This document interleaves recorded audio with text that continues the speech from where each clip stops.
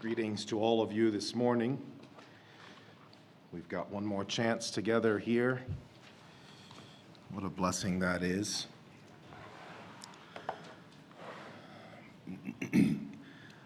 My heart is so full of different songs this morning that I'm almost distracted from what I want to share. Well, I was thinking, Brother Jared, thank you for sharing. It's a wonderful thing when you share a message which is related to a life experience. And thank you for sharing your life experience with us. I had a song that was running through my heart, or rather a chorus of a song, which is generally sung in black churches, so I don't know if you know it or not, but if you do, sing it along with me. This song has been one of my energy shots over the years as I come around and realize, oh, I have to go around a second time. There's still another hill. Not there yet.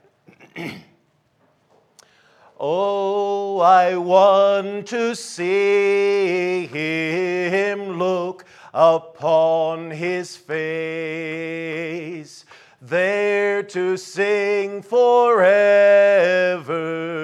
of his saving grace. On the streets of glory, let me lift my voice.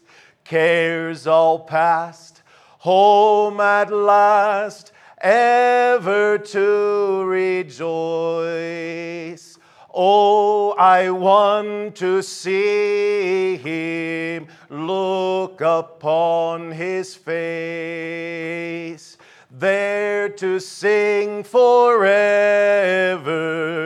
of his saving grace. On the streets of glory, let me lift my voice.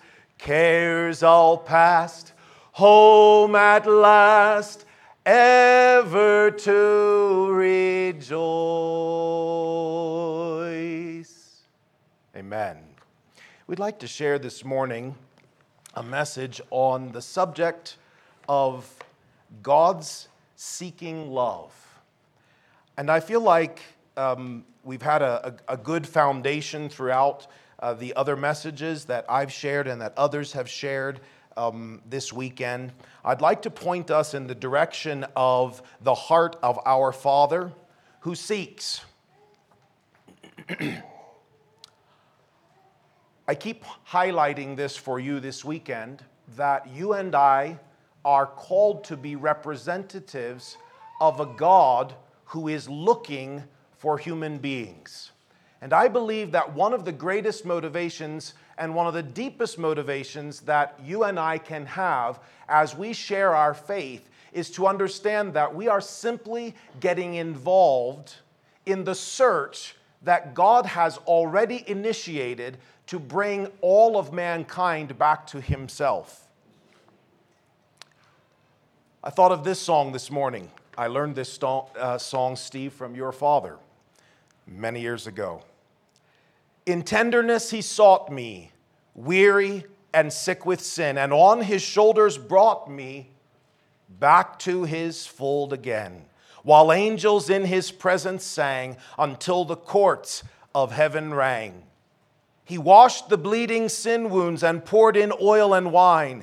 He whispered to assure me, I found thee, thou art mine. I never heard a sweeter voice. It made my aching heart rejoice.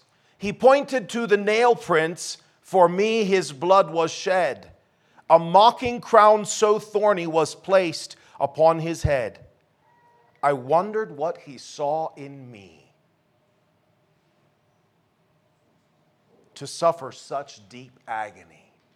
Oh, the love that sought me. Oh, the blood that bought me. Oh, the grace that brought me back to the fold. Wondrous grace that brought me to the fold. God seeks for man. We're looking in the book of Genesis. That's where we're going to start this morning. God seeks for man.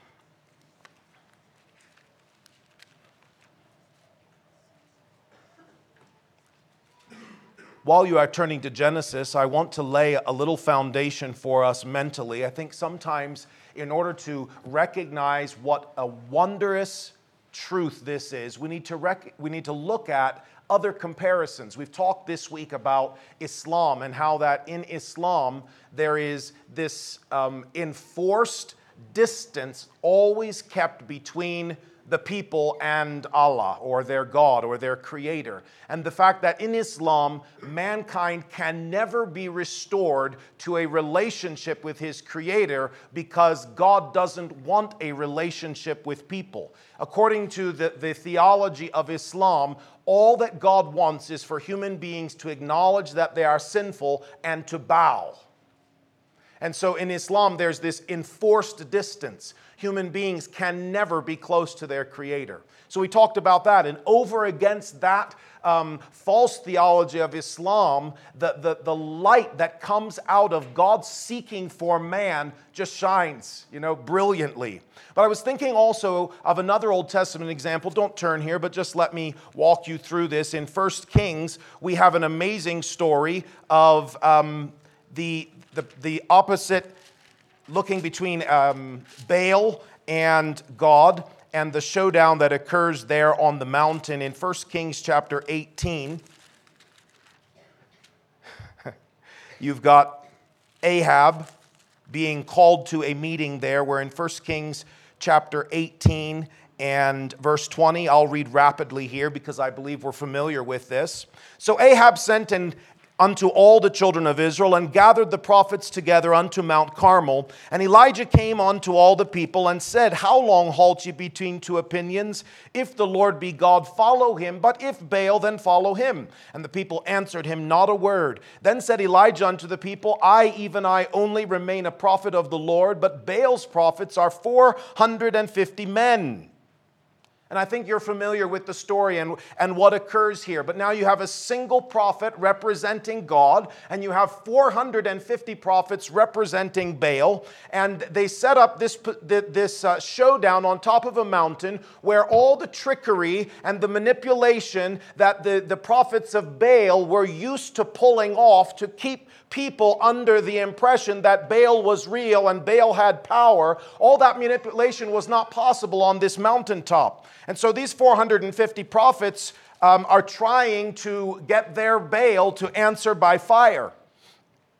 It says, verse 26, And they took the bullock which was given them, and they dressed it, and they called on the name of Baal from morning even until noon, saying, O Baal, hear us. But there was no voice, nor any that answered. And they leaped upon the altar which was made. It came to pass at noon that Elijah mocked them and said, Cry aloud, for he is a god. Either he's talking, or he's pursuing, or he's on a journey, or peradventure he sleepeth and must be awakened. And they cried aloud and cut themselves after their manner with knives and lancets till the blood gushed out.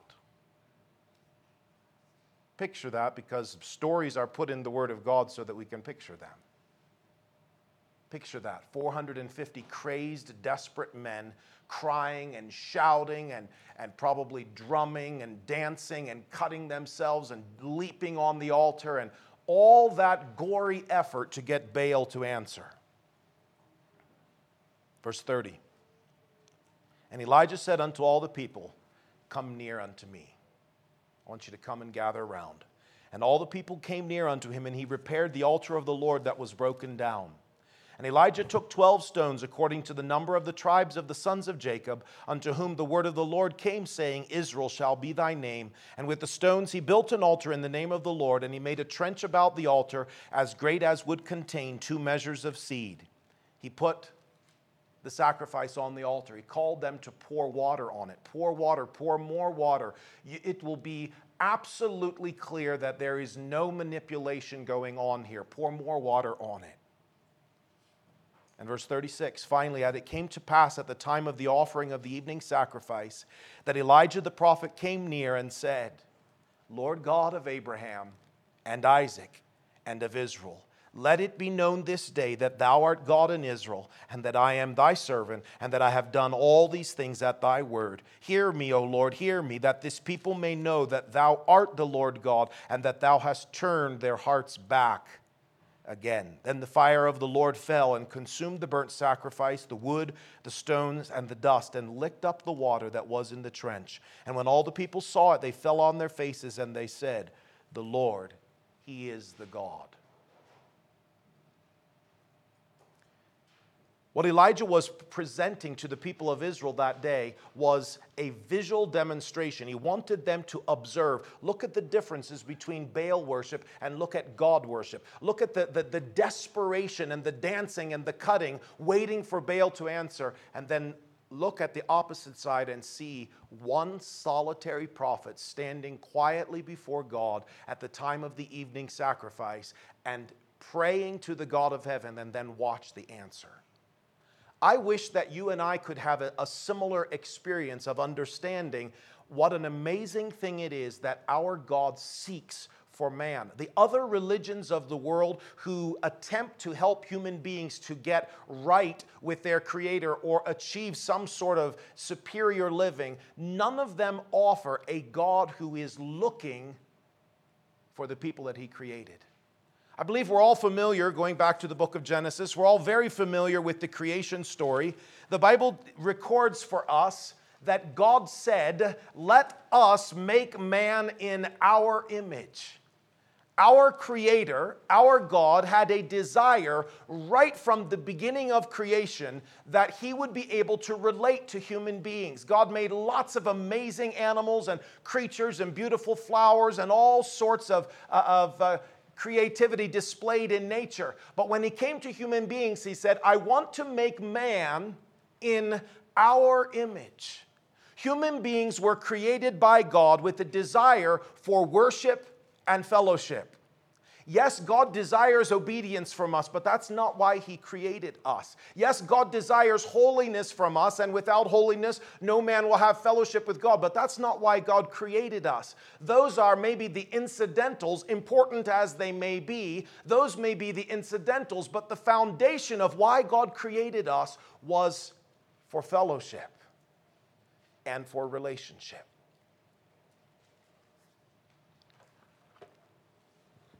The entirety of this Bible, from Genesis chapter 3 until you get to the end of the book of Revelations, is the story of God seeking to restore the relationship which was lost when Adam and Eve sinned. But because almost the whole of the Bible is after Adam and Eve sinned, I think it's possible that we sort of rush over top of how wonderful it was before Adam and Eve sinned. And I don't know how long that period was, but God created Adam and God began to fellowship with Adam. And we just get a few little glimpses of the sweet relationship that they had. But because it's only a few verses in the first chapters of the book of Genesis, we tend to sort of maybe minimize it and not recognize how wonderful it was. God created man for worship and fellowship. Secondly, God related closely and personally to the human beings that He had created. In the book of Genesis chapter 2, we'll read here together. Book of Genesis chapter 2, we get this just lovely picture of the Creator relating closely to the man He created. We're reading from Genesis chapter 2 and verse 18. And the Lord God said, it is not good that the man should be alone. I will make him and help meet for him. And out of the ground the Lord God formed every beast of the field and every fowl of the air and brought them unto Adam to see what he would call them.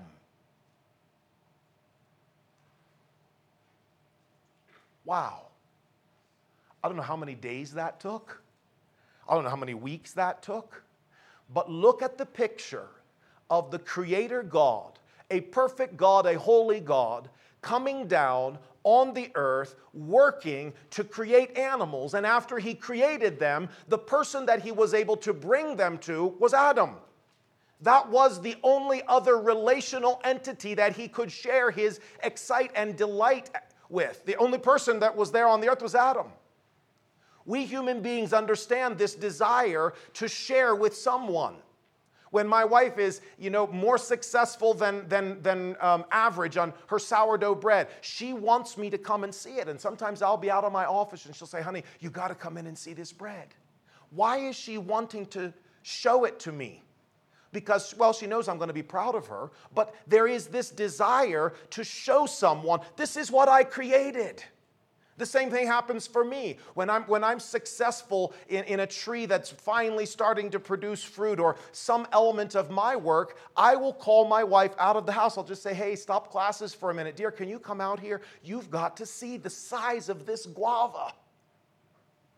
This is one of my trees. I've been planting this tree and watering it and caring for it. Now look at this fruit. And one of the things that I miss when I'm not with my wife is that I can't share things with her. So I find myself pulling out my phone and taking pictures of the food that I'm eating. I'm not posting it to Instagram. I just want to show it to my wife because there's this desire to share. So imagine God and Adam, the God of heaven. It says God went out and formed out of the dust of the ground each of the animals, and then he brought them to Adam. Picture that however you want. God leading a giraffe on a leash, I don't know. God calling them by his Spirit. But God brings these animals to Adam.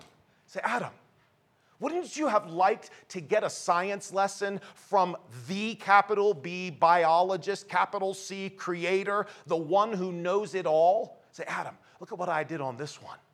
Look at this animal with the long neck. This one's not going to browse around on the ground or try to eat the leaves of the trees like a goat. This one is going to be browsing on the tops of the trees. I've driven through parts of Africa that have giraffes. It's just the most stunning thing. Come around a corner on a road, and above a tree, you see a head. And here's a giraffe eating from the top of the tree.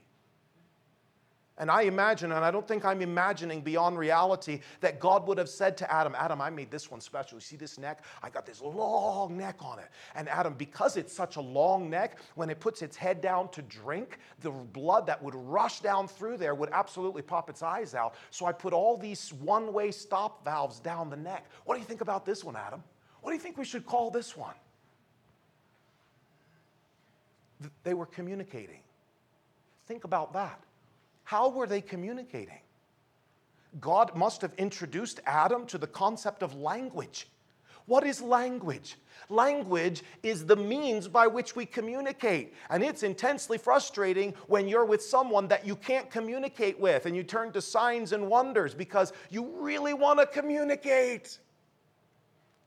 It's our Father who put that desire in us that we really want to communicate. But God must have taught Adam how to speak, how to communicate. I don't know what language. I'm sure it wasn't English. I don't know what language they were communicating in. But they communicated. The God of heaven and the man that he created communicated.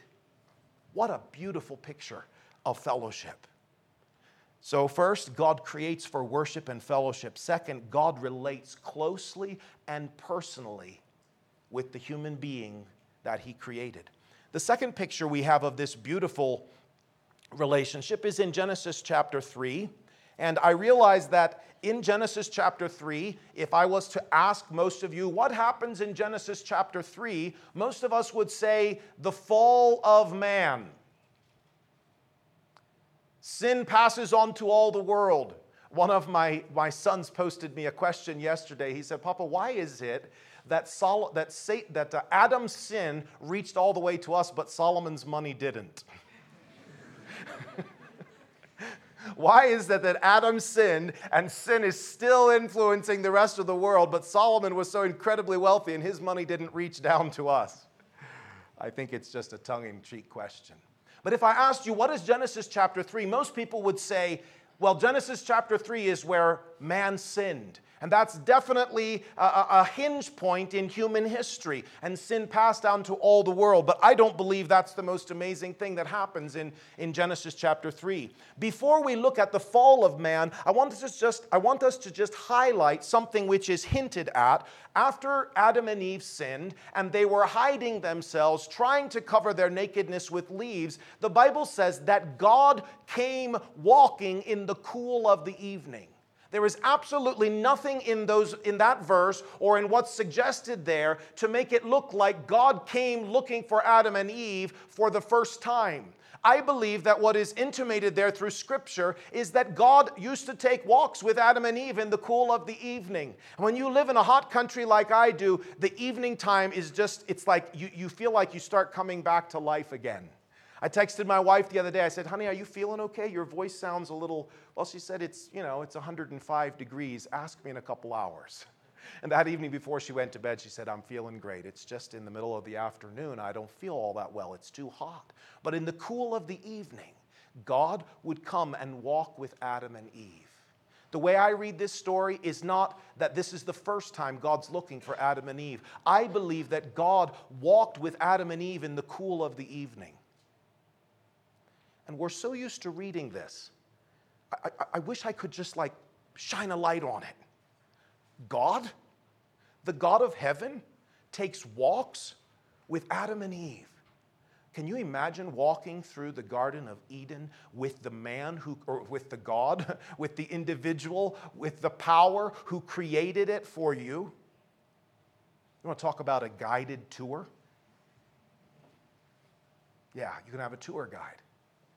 And then there's this one, and it has the seed on the inside. And then I made this one with the seeds on the outside. This one gets pollinated only by one particular species of a bee. This one is not pollinated by bees at all. This one flowers only in the middle of the night and is pollinated by a moth. Can you imagine? I love plants. I just can't imagine what it would have been like to walk with God through that garden. The team members got to see my daughter's flower. My daughter Ruth has a flower called Queen of the Night. This flower blooms from 10 p.m. to 3 a.m. And we're usually sleeping in those hours, so we were blessed to actually witness this incredible flower about this large that opens up in the middle of the night. God walked Adam and Eve through the garden. So the God who created man for worship and fellowship then relates closely to them. If Adam and Eve had not sinned, they would have continued their evening walks in the cool of the day. And I think that's important for us to recognize it. Now we know what happens in Genesis chapter 3. Let's read together here. Chapter 3 and verse 1. Now the serpent was more subtle than any beast of the field which the Lord had made. And he said unto the woman, Yea, hath God said, Ye shall not eat of every tree of the garden? And the woman said unto the serpent, We may eat of the fruit of the trees of the garden, but of the fruit of the tree which is in the midst of the garden, God hath said, Ye shall not eat of it, neither shall ye touch it, lest ye die. And the serpent said unto the woman, Ye shall not surely die, for God doth know that in the day ye eat thereof, your eyes shall be opened, and ye shall be as gods, knowing good and evil. And when the woman saw that the tree was good for food, and that it was pleasant to the eyes, and a tree desired to make one wise, she took of the fruit thereof, and did eat, and gave also unto her husband with her, and he did eat. I want us to recognize that the serpent goes right for the jugular vein, if you will. He immediately attacks the relationship and the trust that existed between Adam and Eve and God. Because he understood that that relationship was the core of why God had created human beings. And so Satan goes right for that jugular and says, Are you sure? Are you sure God's really making laws with good intentions? Are you sure that God's really looking out for you? Are you sure that God's not hiding something from you? God already knows that if you eat this, you'll become more like God. God's actually trying to hide something from you. Do you realize how detrimental that is in a relationship when you find out or when you become convinced that someone who you have loved and trusted and you thought they were looking out for your good, you realize all along they've been planning something secret and they haven't told you? That's what Satan tried to suggest to Adam and Eve. I know that you know this is not about eating a fruit, okay? You might say, well, it's about disobeying God. No, it's really not just about disobeying God. It's about breaking a relationship.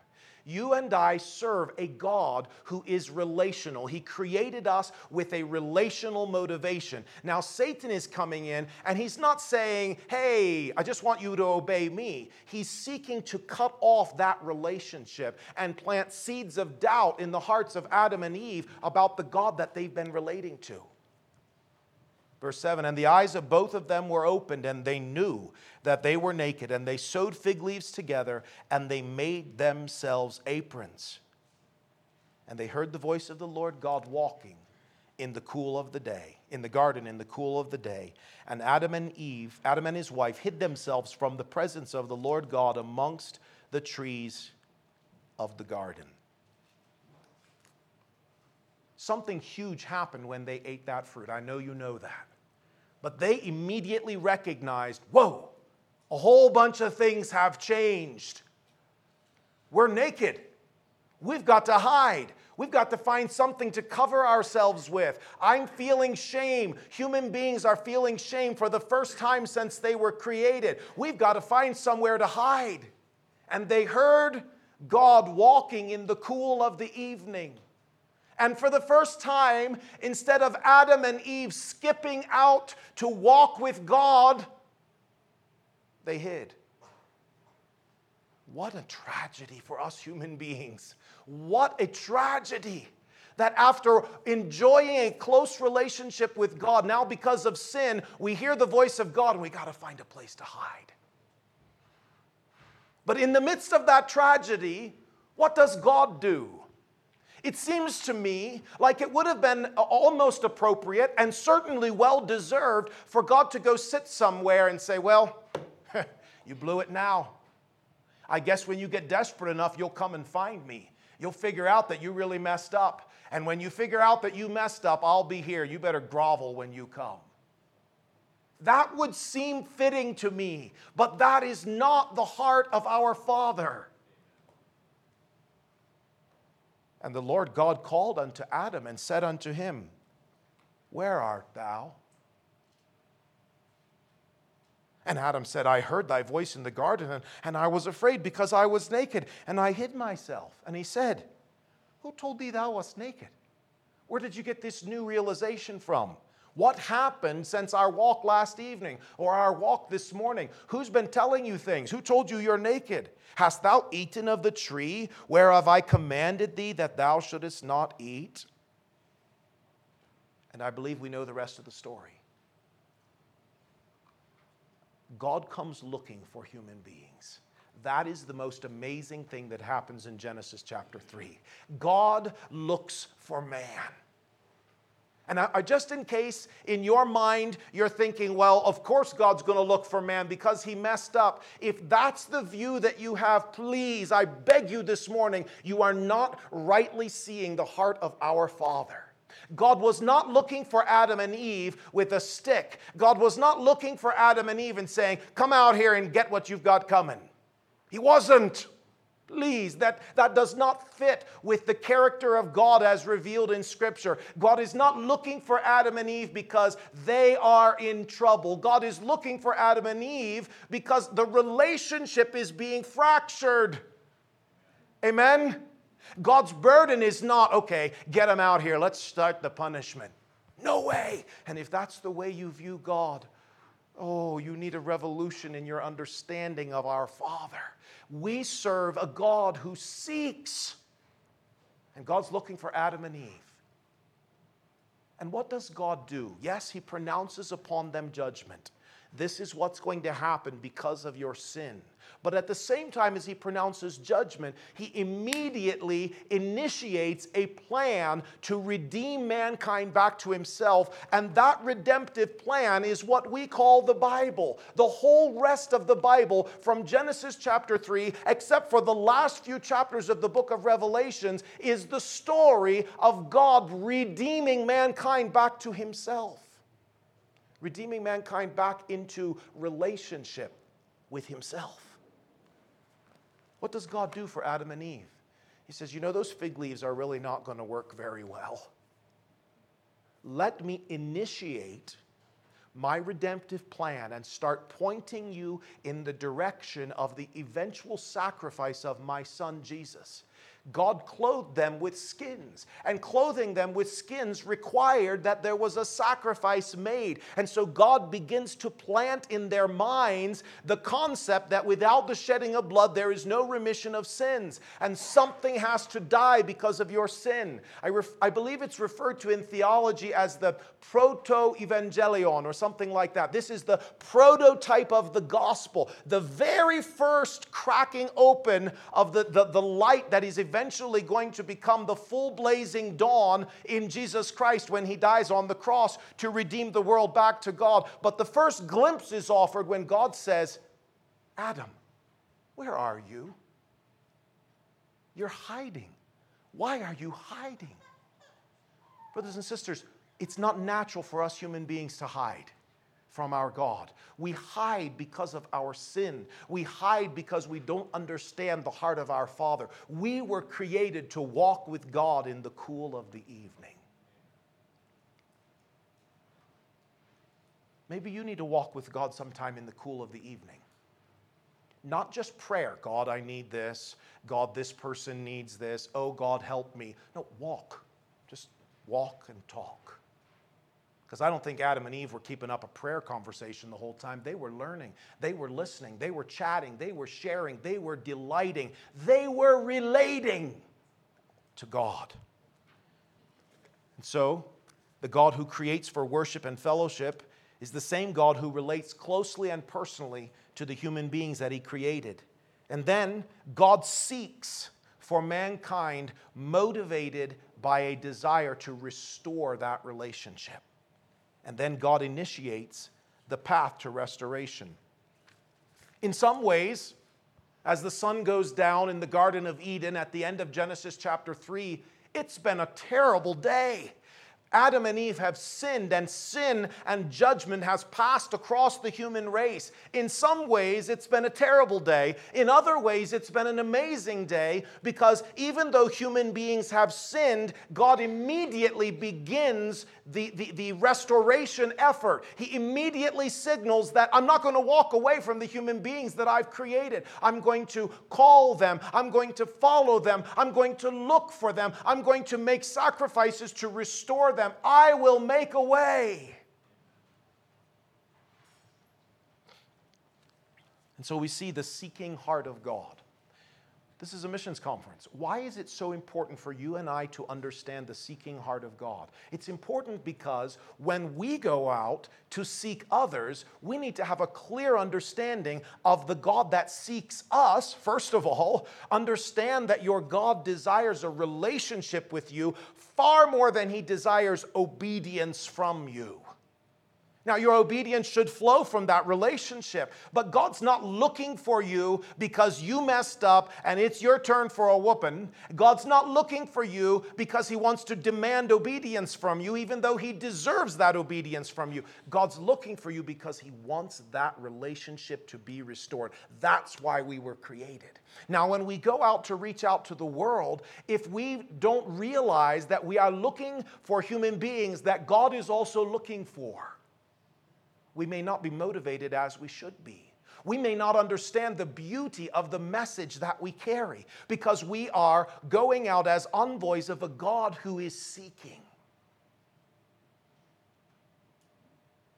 It wouldn't be wrong at all to imagine when you pass a bum on the streets or you see someone who's just down and out in every way. It would be entirely fitting for you to, in your heart, immediately imagine God calling out that person's name, whoever they are. It wasn't just Adam and Eve that God seeks and sought for. He seeks for us. Personalize it for yourself. He walks and looks for us, and he looks for relationships with us, and then he looks for relationships with human beings all over the world. His desire is still to redeem back to himself. I want us to trace God's seeking heart through a couple of other verses. Turn to the book of Ezekiel. We'll look at these briefly. Ezekiel chapter 34.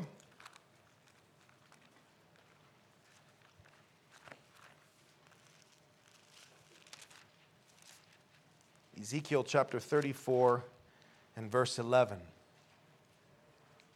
For thus saith the Lord God, Behold, I, even I, will both search my sheep and seek them out.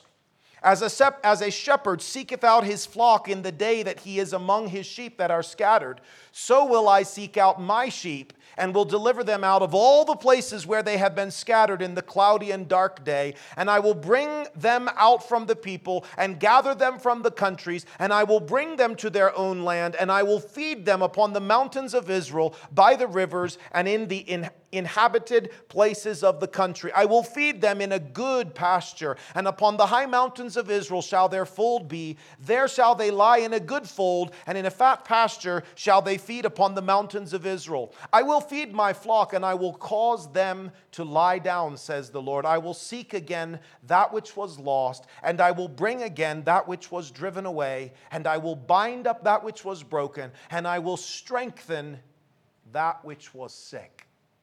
Let's stop reading there. One of the metaphors or pictures that God uses over and over throughout the Old and New Testaments is the picture of God as a shepherd.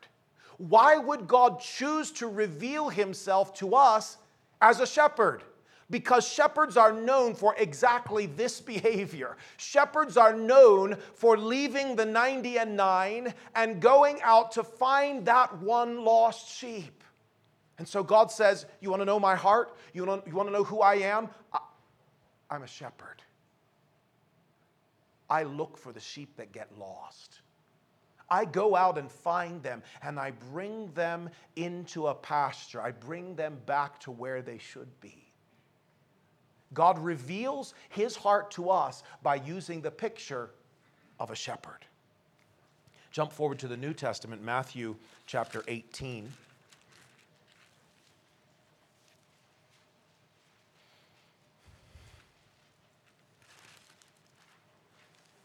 And verse 10, Matthew 18:10, take heed that ye despise not one of these little ones, for I say unto you that in heaven their angels do always behold the face of my Father which is in heaven. For the Son of Man is come to save that which was lost. That's a familiar phrase to us. Why did the Son of Man, why did the Lord Jesus come to this earth? To seek and save that which was lost. How think ye, verse 12, if a man have 100 sheep, and one of them be gone astray, doth he not leave the 99 and go into the mountains, and seeketh that which is gone astray? And if so be that he find it, verily I say unto you, he rejoiceth more of that sheep than of the 99 that went not astray. Even so, it is not the will of your Father, which is in heaven, that one of these little ones should perish. Not just God looking for adults, God even looking for children. God even valuing the relationship with the children to where he says it is not God's will that any one, even of the small ones, should be lost.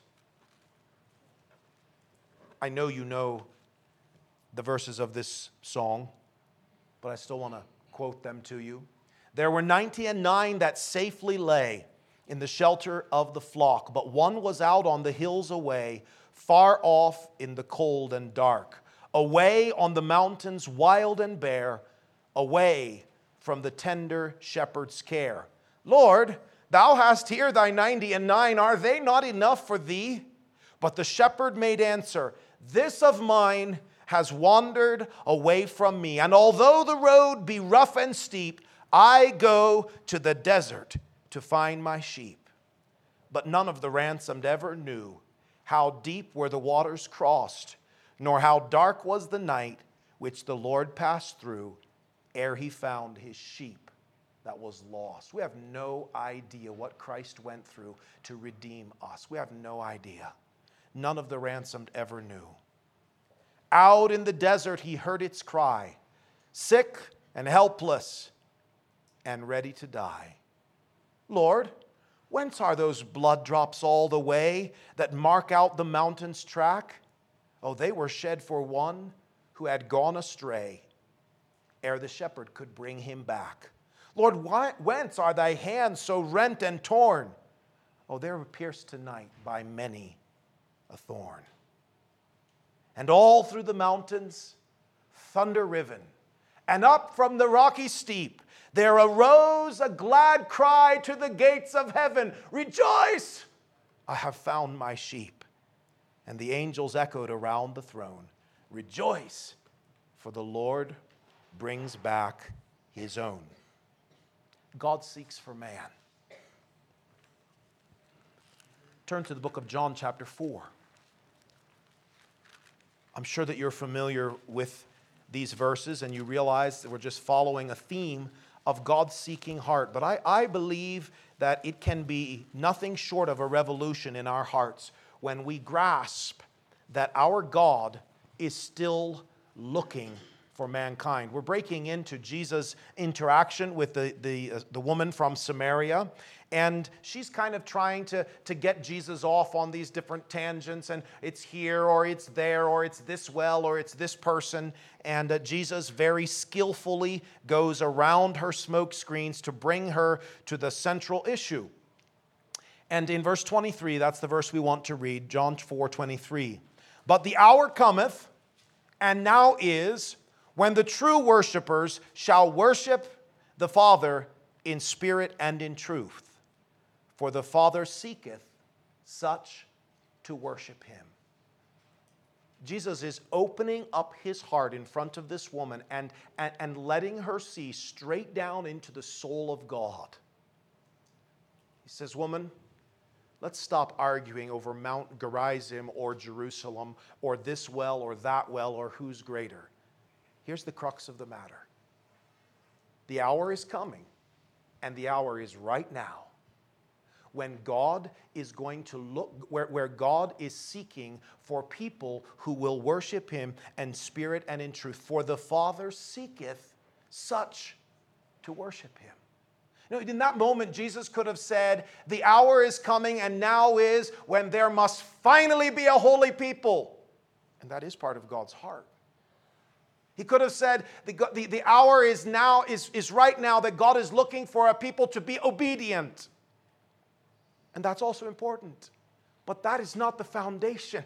God is not, first of all, looking for us to be obedient and holy. He's first of all looking for us to worship.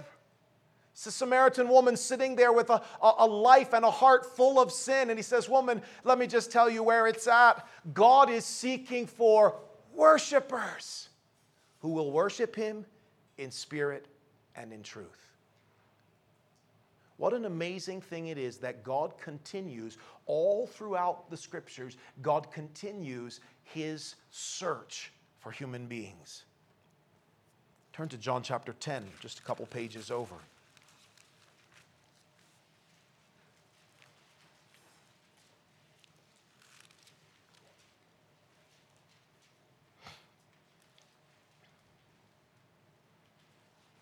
John chapter 10 and verse 14. Jesus says, "I am the good shepherd, and I know my sheep, and I am known of mine." That speaks of relationship. I'm a good shepherd. I know my sheep, and my sheep know me. As the Father knoweth me, even so know I the Father, and I lay down my life for my sheep. Seems like such an amazing turnaround that the God that we sinned against, the God that I sinned against, the God that you sinned against would be the God who lays down his life with a desire to bring us back into a right relationship. It seems like it ought to be on us. It seems to be like we ought to be the ones paying the debt. It seems to be like it would be fitting for God to require from us 40 years of solid effort, and then finally we could be restored. But instead, Jesus says, "I'm the one who lays down my life for my sheep." Verse 16, "And other sheep I have, which are not of this fold, them also I must bring, and they shall hear my voice, and there shall be one fold and one shepherd." Jesus spent his life and his focus on the Jewish nation. That was God's order. But in this moment, and from my perspective, I see Jesus like reaching out or gesturing with his hand, and he says, "There are other sheep. I've been laying down my life for these sheep. I'm a good shepherd. I know my sheep. They know me. But this is not the end of my search. This is not the end of my seeking heart. This is not the end of laying down my life for the sheep. Other sheep I have, which are not of this fold, them also I must bring. And almost all of us here are from the other sheep. I don't think very many of you are Jewish background. We're the other sheep. And here's the heart of Jesus already looking out there and saying, well, I have other sheep. This fold is wonderful, but I still have other sheep. And I believe that the heart of God, still to this day, is repeating these words. I rejoice in the sheep in this fold. I know my sheep, they know me. I'm a good shepherd. I have a relationship with the sheep that are in the fold. And today I wish that from your heart could come this burst of love up to your shepherd and say, yes, you are a good shepherd. Thank you for knowing me. Thank you for letting me know you. Thank you for seeking me. Oh, the love that sought me. Oh, the love that bought me. Oh, the grace that brought me back to the fold. And Jesus said, I find joy in the sheep that are here in this fold. But the search is not over. Other sheep I have which are not of this fold, them also I must bring. Why? Because there has to be only one fold and only one shepherd. Jesus is exclusively the way for mankind to be restored to God. He stands alone. It's not that Jesus is the best way. Jesus is the way. And so Jesus says, because there is only one way, there has to be only one shepherd and only one fold. But all the sheep that are supposed to be in the fold are not yet here. And so the seeking heart of God continues to seek. And I believe if our hearts are tuned in, we spoke, was that last night, about tuning into the heart of God? Brother Jay shared that with us. Tuning in to hear the heart of God. I believe if we tune in and hear the heart of God, still today, we will hear the shepherd rejoicing over these sheep and saying, I'm a good shepherd. My sheep know me and I know my sheep. But other sheep I have out there. They're not in this fold yet. There are still other sheep out here that are not in this fold. And them also I must bring. Lord, thou hast here thy 90 and 9. I mean, look at the 99. Pretty good lot of us right here. So it's not enough. Other sheep I have which are still not brought. I'm going to bring them. What is God doing? God is still seeking. Why is he seeking? Because he wants to give it to sinful mankind. Never. God is seeking because he desires to restore. What kind of a task would you and I have if we were tasked with being only the voice of God's judgment? That would be a difficult assignment. We are not tasked with that, though. We don't go out into the world and say, hey, you better repent. I heard there's a warrant out for your arrest. I learned that the capital A authority of the whole world is looking for you, and he has got a stick. That's not what we carry as the gospel message, is it? We carry as the gospel message, the good shepherd told me he's looking for you. I saw him climbing up the mountain looking for you. I saw him with bleeding hands climbing among the thorn bushes, calling out your name. Other sheep I have which are not of this fold, them also I must bring. Hear the heart of God. Recognize that our God seeks. And then, rejoicing in the fact that he sought you, get involved in the search party. Amen? You and I are called to join the grand search party of the ages, because until the end of this period in which we live, until the end of time, God will continue his search with great tenacity, with great faithfulness, with great suffering, still desiring people to be won back into a relationship with him, and still rejoicing for each sheep that he finds and brings back. Hallelujah. He seeks for lost mankind with a desire to restore. Oh, hear the heart of your Father.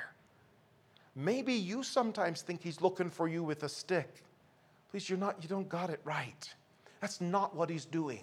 Yes, there may be punishments. Yes, we may face repercussions for mistakes we've made. We may walk through greater temptations because of our failures in the past. But the heart of God is seeking for us, desiring a relationship. And then on the basis of that restored relationship, He says to us, hey, could you help me? Because I have other sheep that are not yet back in the fold. Help me find them.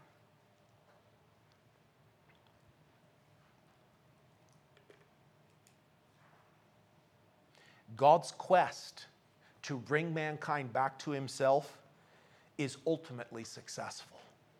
I told you that from Genesis chapter 3 all the way into the book of Revelations, it is just simply a story of God seeking for man. In the Old Testament, He uses the old covenants. He uses the Abrahamic covenant and the Mosaic covenant and the laws that He gave to Israel and the prophets and eventually setting up Israel as a theocracy. All of that is done with one singular motivation. I want to bring mankind back to myself. And finally, He unveils the greatest possible light-searching, heart-searching desire you could ever imagine in Jesus Christ. And He sends His Son to die on the cross to restore mankind back to Himself. That's the story of the Bible. But now we get to the book of Revelations. Turn there with me. We're going to look at 3 scriptures there as we close. Book of Revelations, chapter 21.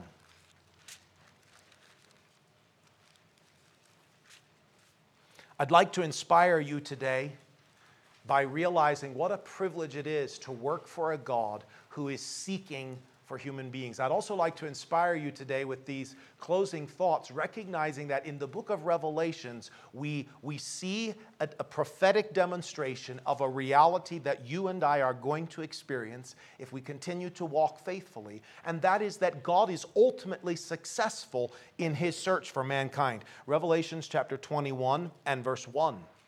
And I saw a new heaven and a new earth, for the first heaven and the first earth were passed away, and there was no more sea. And I, John, saw the holy city, a new Jerusalem, coming down from God out of heaven, prepared as a bride adorned for her husband. And I heard a great voice out of heaven saying, Behold, the tabernacle of God is with men, and He will dwell with them, and they shall be His people. And God Himself shall be with them, and He will be their God. And God shall wipe away all tears from their eyes, and there shall be no more death, neither sorrow nor crying, neither shall there be any more pain, for the former things are passed away. Here we are at the end, prophetically at the end of time. It's Genesis 21. We're celebrating it's Revelations 21. We are celebrating the victory that God has finally won. And what is the dimension which is being highlighted? Behold, the tabernacle of God is with men. He will be their God. They will be His people. The victory is being communicated in the dimension of relationships. Wow. A relational God will finally succeed in bringing mankind back to Himself. Now, I recognize not everyone accepts that outreaching heart of God. There are people who reject it, but God will finally be successful. And in the end, the reality that we will experience in heaven and forever after that is the tabernacle of God with man. He will be with them.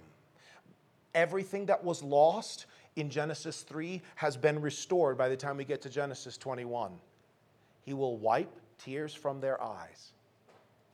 You know, if I was standing here in the pulpit this morning and I was weeping, there's not very many people here that are close enough to me to get up and come up here and wipe my tears. Right? That's pretty close. You'd have to feel very close to me as a friend, maybe my father-in-law. Not a lot of people who would feel comfortable to walk up and say, let me wipe your tears. But that is the picture. The picture is of a restored relationship. The tabernacle of God is now with men. Everything that was lost has been restored. Turn back a few pages to Revelation chapter 5.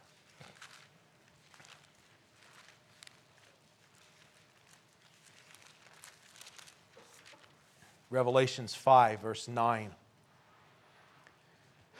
And they sung a new song, saying, Thou art worthy to take the book and to open the seals thereof, for thou wast slain and hast redeemed, bought back, restored us back to God by thy blood out of every kindred and tongue and people and nations, and hast made us unto our God kings and priests, and we shall reign on the earth.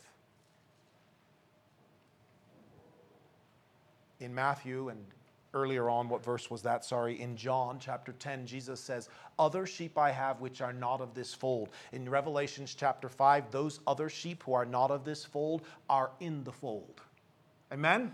And you and I have something to do with bringing those other sheep into the fold. But here we are in Revelation 25, and they are redeemed back to God from every kindred, from every tribe, from every, the Greek word was up here on the wall yesterday, ta ethne, the ethnic groups of the world. Out of all of those, the redeemed are there in heaven. And lastly, Revelation chapter 21, just a little bit further down from where we were reading previously. Revelation chapter 21 and verse 22.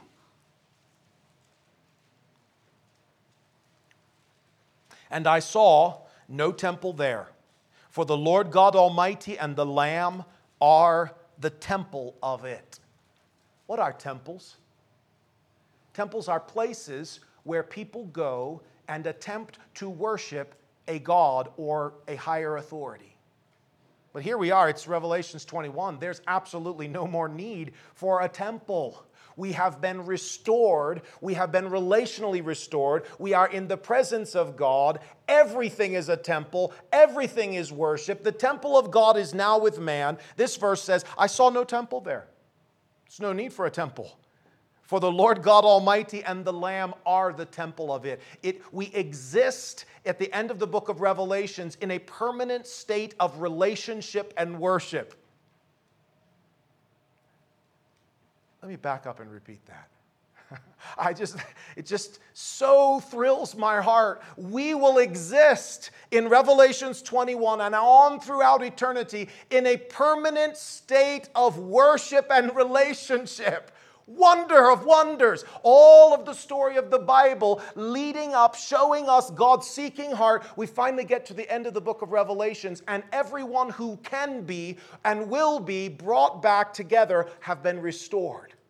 There's no need for a temple anymore. People don't need to go somewhere to try to worship their God. They live in that reality. Verse 23, and the city has no need of the sun, nor of the moon to shine in it, for the glory of God did lighten it, and the Lamb is the light thereof.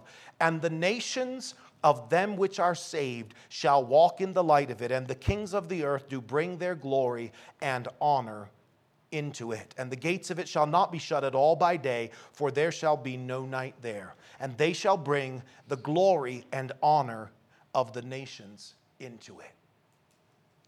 The seeking heart of God, which we start to see immediately after Adam and Eve sinned, finds its fullest culmination at the end of the book of Revelations, where not only God's initial people, the Jewish people, God's special covenant people, not just the initial church of the Gentile church, but eventually reaching out to all the other sheep in all the other places, are finally brought back into a right relationship. And that the Bible closes out as it started in the beginning of the book of Genesis. Now at the end of the book of Revelations, it closes out with God back in relationship, in a place of worship, in a place of freedom. No need to go into a temple because you live in the temple. God is there. You are enveloped in Him. You are relating to Him. You are in a permanent state of worship. Everything has been brought back together. You and I represent a God who seeks. Yes, a God who judges, but primarily a God who seeks. Yes, a God who demands obedience, but primarily a God who seeks. Yes, a God who looks for holiness, but a God primarily who seeks. I want to challenge us to join the search party. I want burning in our hearts Jesus' words, other sheep I have. No, the 99 are not okay. They weren't okay, and that's why he called you. Amen? They weren't okay. I'm glad he didn't stop short of me, and it's still not okay. And the heart of God still says, there are other sheep. Them also I must bring. Let's work as a search party for a God who seeks. Let's be those who join him in bringing back the sheep on our shoulders and sparking off that joy in heaven for every one that is found. God seeks. Let's bow our heads.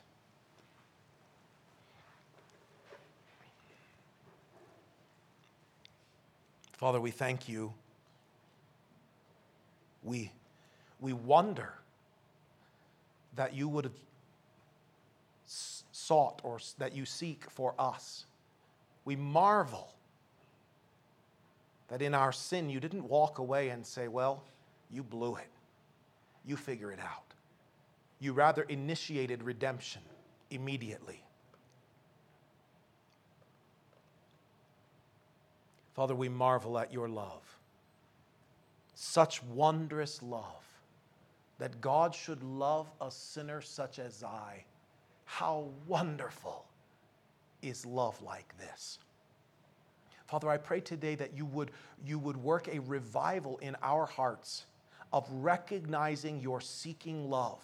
Father, if there are some of your children here today who really picture you coming through the garden of their lives, calling their name with a stick, Father, I pray that that would be changed through this message and through continued study of the Word. Lord, touch our hearts to understand that you desire relationship with us. You're calling out our names. You're looking for us, but it's because you want a relationship. And then, Lord, I pray that you would work a revival in our hearts where we would be thrilled to join you in a search party. That the same joy that you feel in finding that last lost sheep, that we would find that same joy in joining you in the search party and bringing in those other sheep. Lord, I pray especially that you'd bless these young people. Pour your Spirit upon them. Help them to make choices in the direction of becoming seekers. Thank you, Father, that we serve a God who seeks. In Jesus' name we pray. Amen. Thank you all.